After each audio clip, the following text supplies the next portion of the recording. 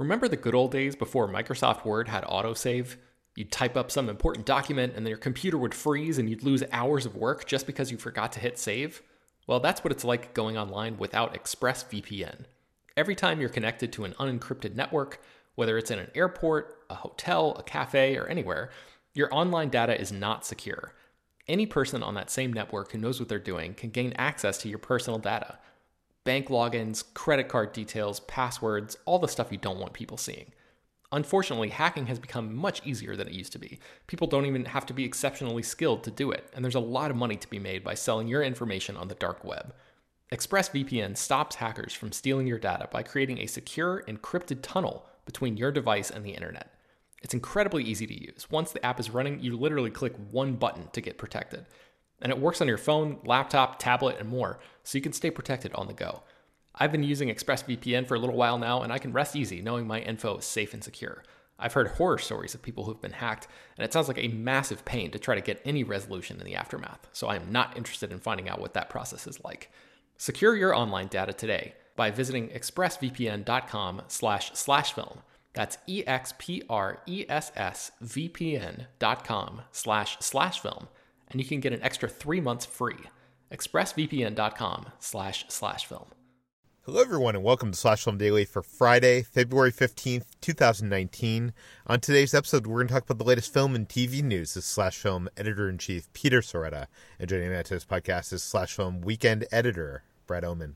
Hey, that's me. And writers Hoai Tran Bui. Hey, everyone. And Chris Evangelista. Hi.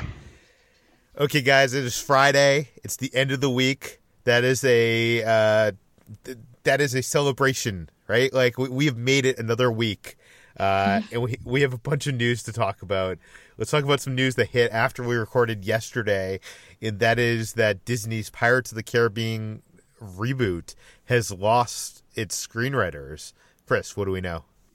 Rhett Reese and Paul Wernick, who wrote the two Deadpool films, and they wrote Zombieland and the upcoming Zombieland 2.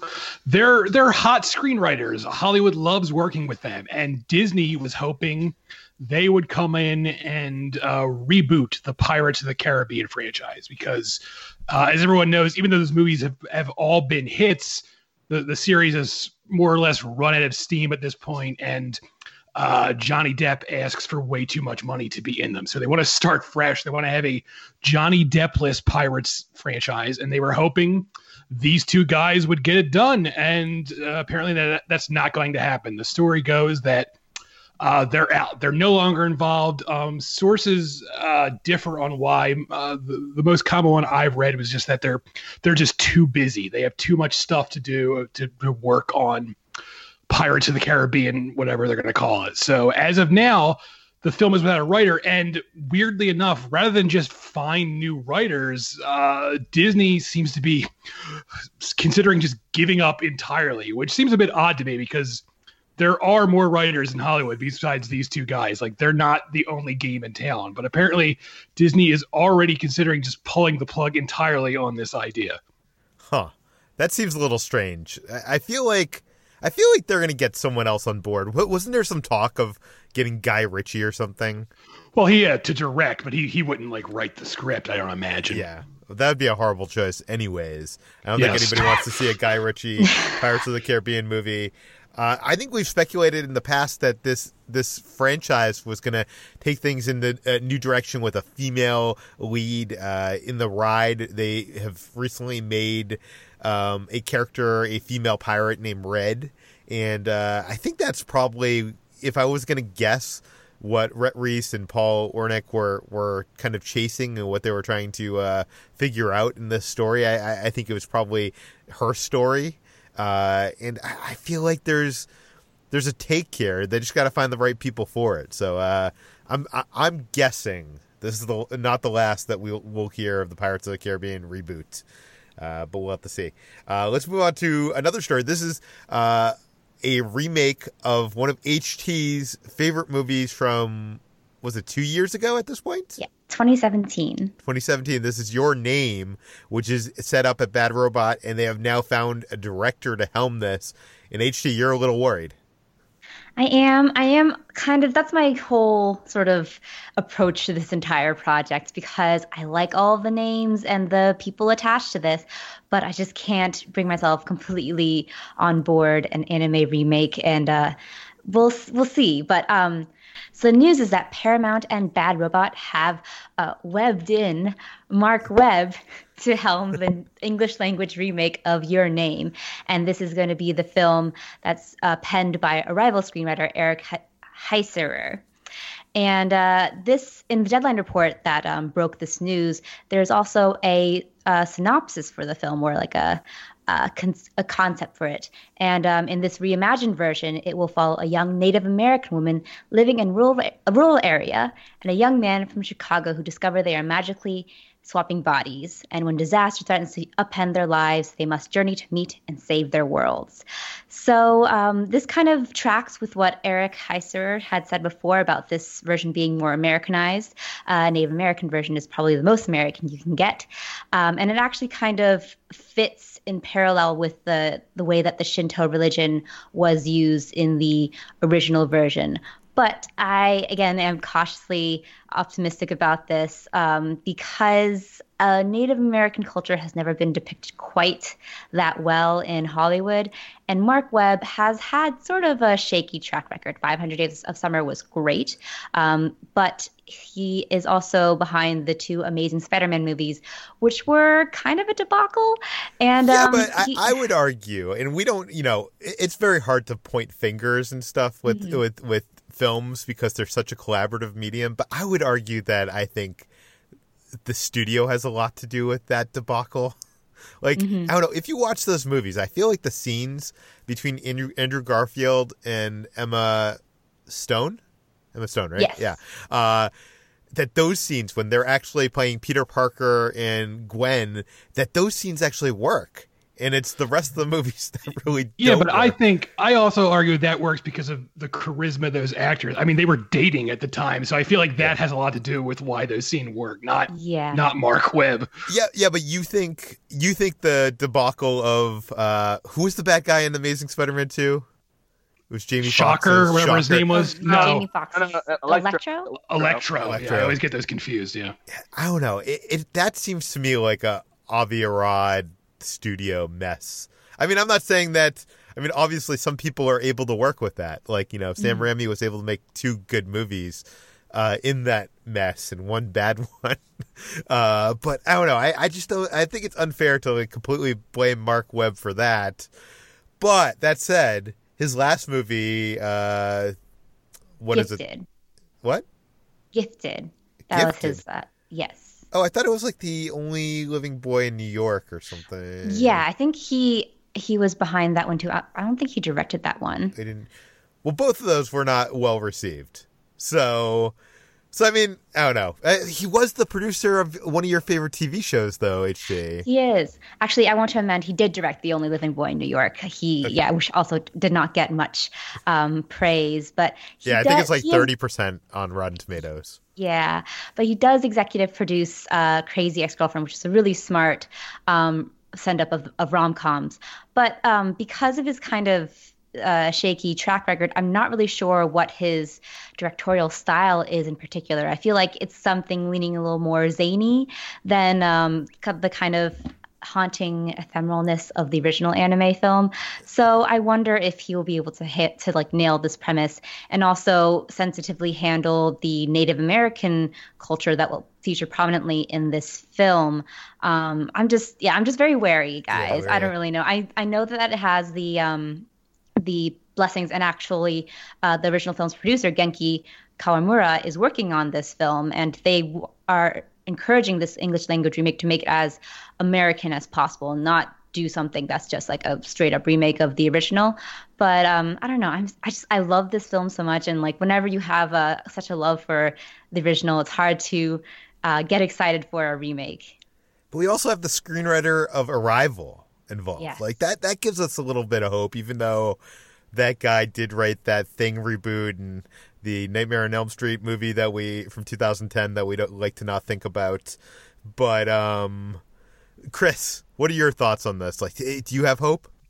I mean, I've yet to see the original, so I'm not as I don't feel like one way or another about it. But I do wish that like there's got to be, if they really want to have this be a story about a Native American character, like there's got to be a Native American director out there itching for the chance to make something like this, to make a big, high profile feature like this. Why not go find them instead of Mark Webb? No offense to Mark Webb, but yeah, I'm a little concerned that so far there aren't a lot of people of color or Native American people behind on this crew yet, but maybe they'll get some consultants. And yeah, Mark Webb, I feel like maybe not quite suited towards portraying this particular culture. So you do make a good point here. Every year at Sundance, when you go to Sundance, there's tons of Native American directors that are getting, that have films in that competition. And it's also weird because J.J. Abrams has been kind of this person that has been pushing for diversity on screen and behind the camera. It is strange to have Mark Webb, white guy, take the helm of this story, but I don't know. We'll have to see. We'll have to see how it turns out. Let's move on to an announcement that Disney made today. This is, by the way, I guess the last day of filming on Star Wars Episode 9, at least according to some images that have been posted by the crew of the production. And chances are that there's a 50% chance that they could be announcing the title of that movie today, because they announced it at the end of production for Force Awakens and the end of production of Solo: Star Wars Story. And if that happens, we will have to record an emergency episode later today. I mean, there's a 50% chance every day that they're going to announce the title for Star Wars. But I'm just saying, 50% of the time of Disney Star Wars movies, they have announced it on the last day of principal photography. So there's a bigger than average chance today. But Disney did make a big Star Wars announcement today already, which makes me think that it might not happen. And that is that they're going to have a Triple Force Friday. Brad, what is going on here? Yes, Triple Force Friday is coming later this year. As we have seen with the release of The Force Awakens and The Last Jedi, every time a new Star Wars movie comes out, a month or two before the movie comes out, there's a huge day when the first merchandise related to that movie hit shelves. The first action figures, lunchboxes, towels, clothes, housewares, everything that you can throw the Star Wars brand name and characters on. The first wave comes out on what is called Force Friday. So this will be the third time that they've done this. It's happening on October 4th. But this one is a little bit bigger because not only will they be releasing merchandise related to Star Wars Episode 9, they will also be releasing the first round of products tied to Disney's first live-action Star Wars series, The Mandalorian, which is coming to Disney Plus sometime this year, and also a new video game from EA and Respawn called Star Wars Jedi Fallen Order. So that's the reason it's called Triple Force Friday. And I'm also hoping that there's going to be some kind of fast food tie-in for some kind of cheeseburger or maybe like an appetizer platter at TGI Fridays to really bring this full circle, because that's just what we need for Star Wars, I think. Yeah. They have done this for every Star Wars film released by Disney thus far. And I know for... it was huge when they did it for Force Awakens, because that was like the, first time you could get like BB-8 merch and all these, merch for like all these new characters. But Last Jedi, it was not as popular, in Solo: Star Wars Story. Like, those toys are still on the shelves for whatever. Oh my God. It's a habit I have because I'm a Star Wars collector, only pretty much of the Black Series figures now. I always check the toy aisle whenever I'm at the store, and there are still Rogue One figures on shelves. Jyn Erso, Cassian Andor, you still see them there. It's really depressing. And then the Solo characters I've seen discounted down to like $10 as well. Yeah, it's a problem. It is. So I'm guessing they're thinking if they can tie this with Frozen and the the Star Wars TV show, that they'll get that big. So the Frozen thing is something that's separate, even though it's happening on the same day. Disney also announced Frozen Fan Fest, which will also be happening on October 4th, and that's when they'll be releasing the first wave of merchandise related to Frozen 2. However, it seems like... Yeah, but if you're a family and you have a brother and sister in the family, you're going there and you're going to both of those aisles. But at the same time, I'm not entirely sure if all retailers that are doing Force Friday will also have the Frozen stuff out at the same time, because the press release specifically mentions that Force Friday for Star Wars stuff will start at midnight on October 4th. But Frozen Fan Fest only just says October 4th. So I feel like a lot of that stuff maybe won't be available until the morning of October 4th. And on top of that, I go to Force Friday every time it happens. I've gone at least every time it has. And you don't see any kids there. It's all adult collectors who are getting stuff, because no parents want to take their kids to a store on a school night to spend money on a bunch of toys. Well, doesn't it usually happen on a Friday night? No, it happens Thursday. Oh, it's Thursday night. It's midnight Friday. Yeah, the only one I went to, I think, was the original Force Friday, and they were illfully unprepared with merchandise. Like, everything sold out like within the first like few people in line. Like any of like the like things that people wanted, like BB-8s and like, you know, the Black Series figures and stuff like that. As our former colleague, our former writer Jermaine Lussier once wrote, the Funko Pops were decimated. Breaking news. I'm just going to cut in here. I'm getting reports that Star Wars Episode 9 has indeed wrapped. And by reports, I mean J.J. Abrams posted it on Twitter. So there you have it. It's official. They're done until they have to do reshoots. Yeah. There is our first photo, our first official photo from set showing the three leads, Oscar Isaac, John Boyega, and Daisy Ridley hugging. Are they crying? Oscar Isaac looks like he's crying to me. He looks very upset. Yeah, they also look like they're in a set that is kind of like on a sand planet of some kind. Are they returning to Jakku, or maybe they're at Cabo for spring break, I believe. Actually, this looks like Fire Festival to me. Oh, okay, yes. We're gonna get those cheese sandwiches and call it a day. Also, I don't want to put anyone's speculation into overdrive, but if you look in the far left side of the picture, it looks like Constable Zuvio might be back there, the famed character who got his own action figure but didn't even appear in The Force Awakens. By the way, he does appear in The Force Awakens. I think there's like 2 or 3 frames. People have posted this online where you can see him in the background. I don't know. I see what looks like something that could be shaped like his head back there on the left, but I'm not sure. I'm just throwing it out there. So our theory is that they're hugging because they survived Firefest. And they found Constable Zuvio. Okay, well, you can check out that photo. By the time you hear this, it'll be on slashfilm.com, so check it out there.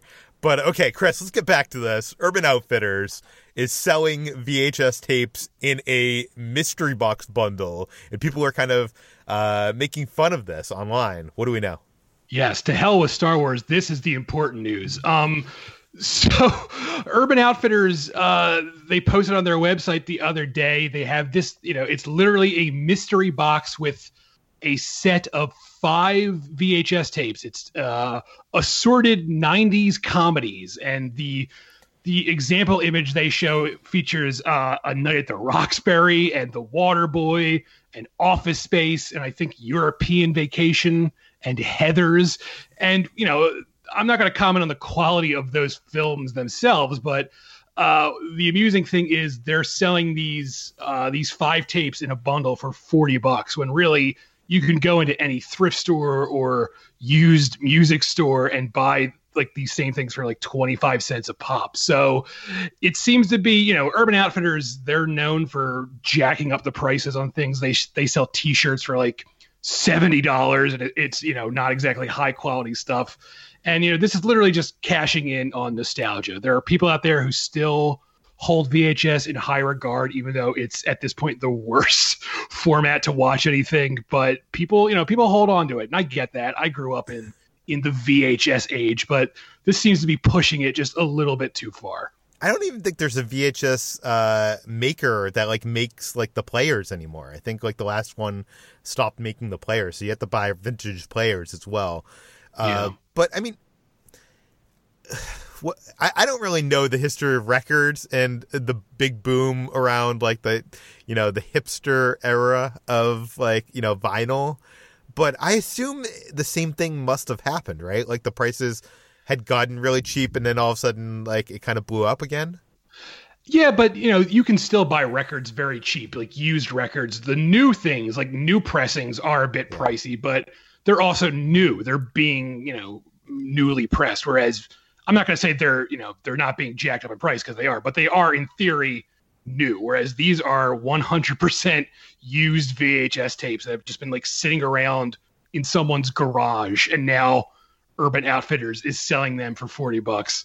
And the funny thing here is there's not even the chance that you could get a rare VHS tape, right? Like usually with these blind box things, like you get these blind box toys, there's like a chaser, which, comes in like 1 in 100 of those boxes that you buy.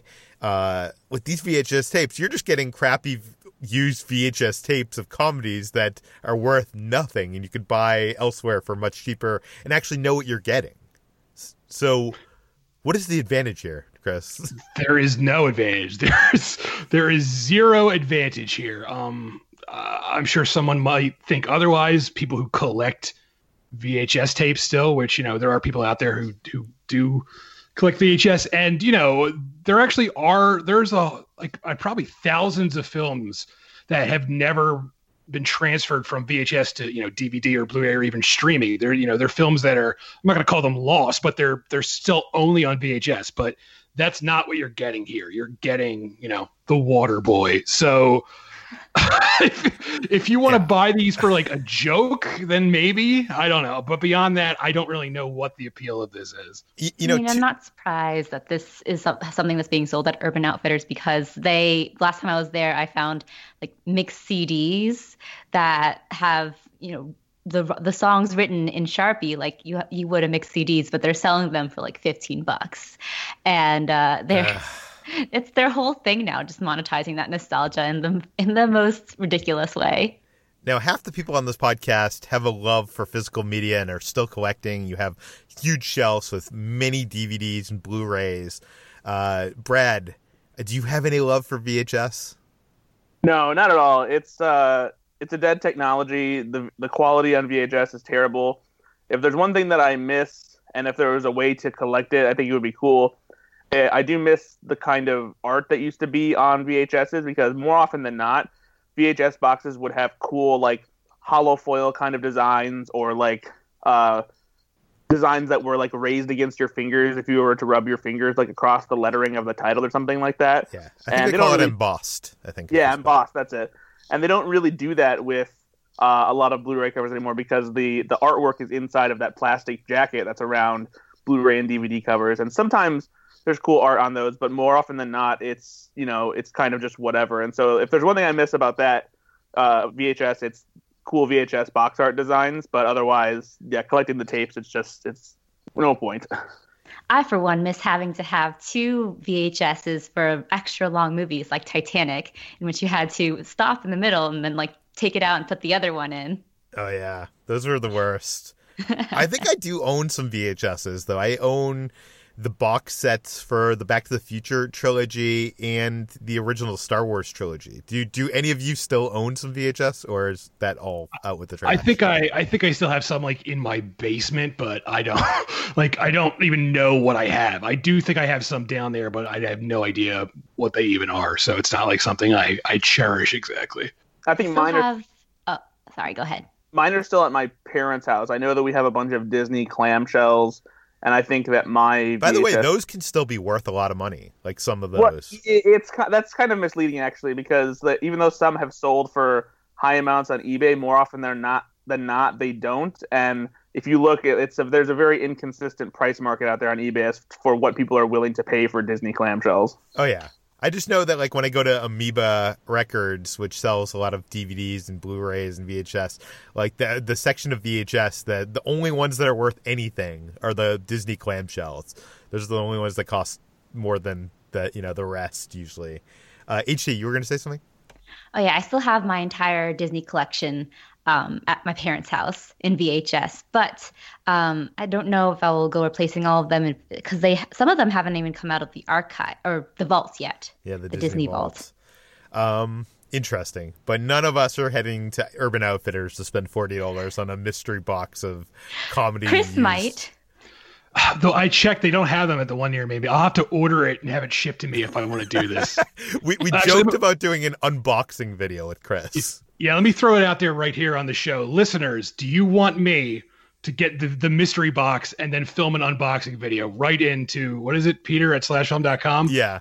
Let him know and he'll let me know. And if we get enough people saying, yes, Chris, waste your money on this, Put out a poll on Twitter and see what people think. Yeah, maybe I should do that. Yeah. Either way, let us know. It's I could just imagine like the opening is like, "Hey, it's me, Chris, for another unboxing." Just a heavy sigh every time. Wait, should the unboxing video be from your perspective, or should it show you? Because we want to see, as HT put it in our Slack channel, want to see the size. I think it should be me. It should show me frowning as I dig through this box. Okay. Write me in if you actually want to see this. Peter at slashfilm.com. We'll take the money out of the Slashfilm budget, put it towards one of these things. Okay, let's move on to Will Smith, who at one point turned down The Matrix. HT, why? Well, it's a piece of well-known trivia that Will Smith turned down The Matrix. He originally was approached to play the role of Neo, which went to Keanu Reeves. And instead, he went on to do the biggest bomb of his early career, Wild Wild West. In a YouTube series called Storytime that Will Smith posts every now and then, he explained why he turned down The Matrix. And it basically boils down to a really bad pitch meeting. The Wachowskis apparently had approached him, and this was when Will Smith was at the top of his game, following Bad Boys, Independence Day, Men in Black. And the Wachowskis at this point had only had one movie under their belt. And they came in with what Will Smith describes as a really bad pitch. He kind of reenacts it. He puts on like a baseball cap and talks about how the Wachowskis talked about their idea for doing the jumping scene, which is like iconic at this point, in which Keanu Reeves' Neo freezes mid-jump and you see the entire thing 360. And they were describing this like frame for frame, and Will Smith was thinking, these people are crazy. So he went on to do Wild Wild West, and while he has some regrets, he thinks that it was right that Keanu Reeves took on the role of Neo, because if Will Smith had taken on the role, Lawrence Fishburne would not have been cast in The Matrix. They were considering Val Kilmer for his role. Interesting. But instead, Will Smith decided to do Wild Wild West instead of The Matrix? Yep. Okay. Yeah, well, I would recommend everybody head on over to slashfilm.com because you can actually watch Will Smith tell the story, which I think is actually a lot more entertaining than hearing it. I'm sorry, I'm not a good storyteller. No, it's not you. It's just like it's Will Smith telling a story. Yeah. Also, I think in the video he's in the form of the genie, so it makes it even better, right? Yeah, he's all blue. Yeah. Okay, let's move on to our final story, and this is that Netflix has greenlit a Transformers trilogy of an animated television series. Brad, what's going on? Netflix is working on an animated series called Transformers War for Cybertron. It's a new animated series that's coming to Netflix in 2020. They're working with Rooster Teeth on it. But this will be a series unlike any Transformers animated series before it, because they're using a new animation style. And more likely than not, it will be something akin to that of the Godzilla anime projects that Netflix has released recently, because Polygon Pictures is the animation studio that is behind it, and they're the ones who worked on that Godzilla project as well. So if the animation is in that style, this could be pretty cool. It's kind of a 3D style anime aesthetic, which as somebody who doesn't necessarily like the animation style of anime, seeing it in 3D form is kind of cool. And specifically when you're talking about Transformers, I think that style applied to it has some potential there. And if it's anything like the opening sequence from Bumblebee that we got to see with Generation 1 Transformer designs, then that could be something pretty cool as well.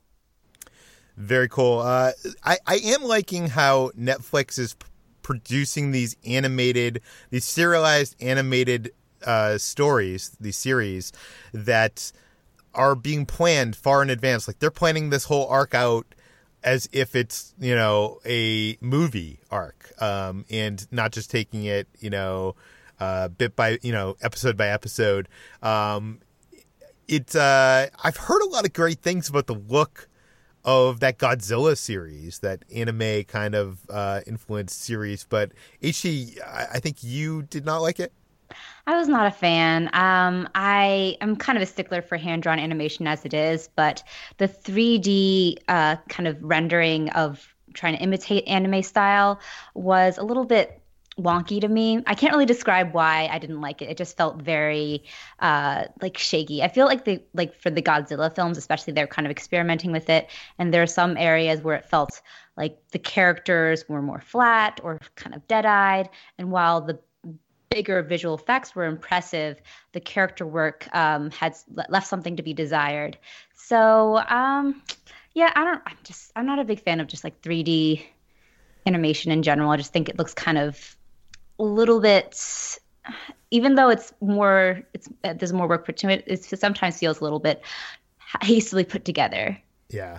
And a lot of the Transformers, the movies and the animated series don't really show this war on Cybertron. So I think, as far as I know, this is the first time that they're basing a series based on, these first, this beginning, this origin story.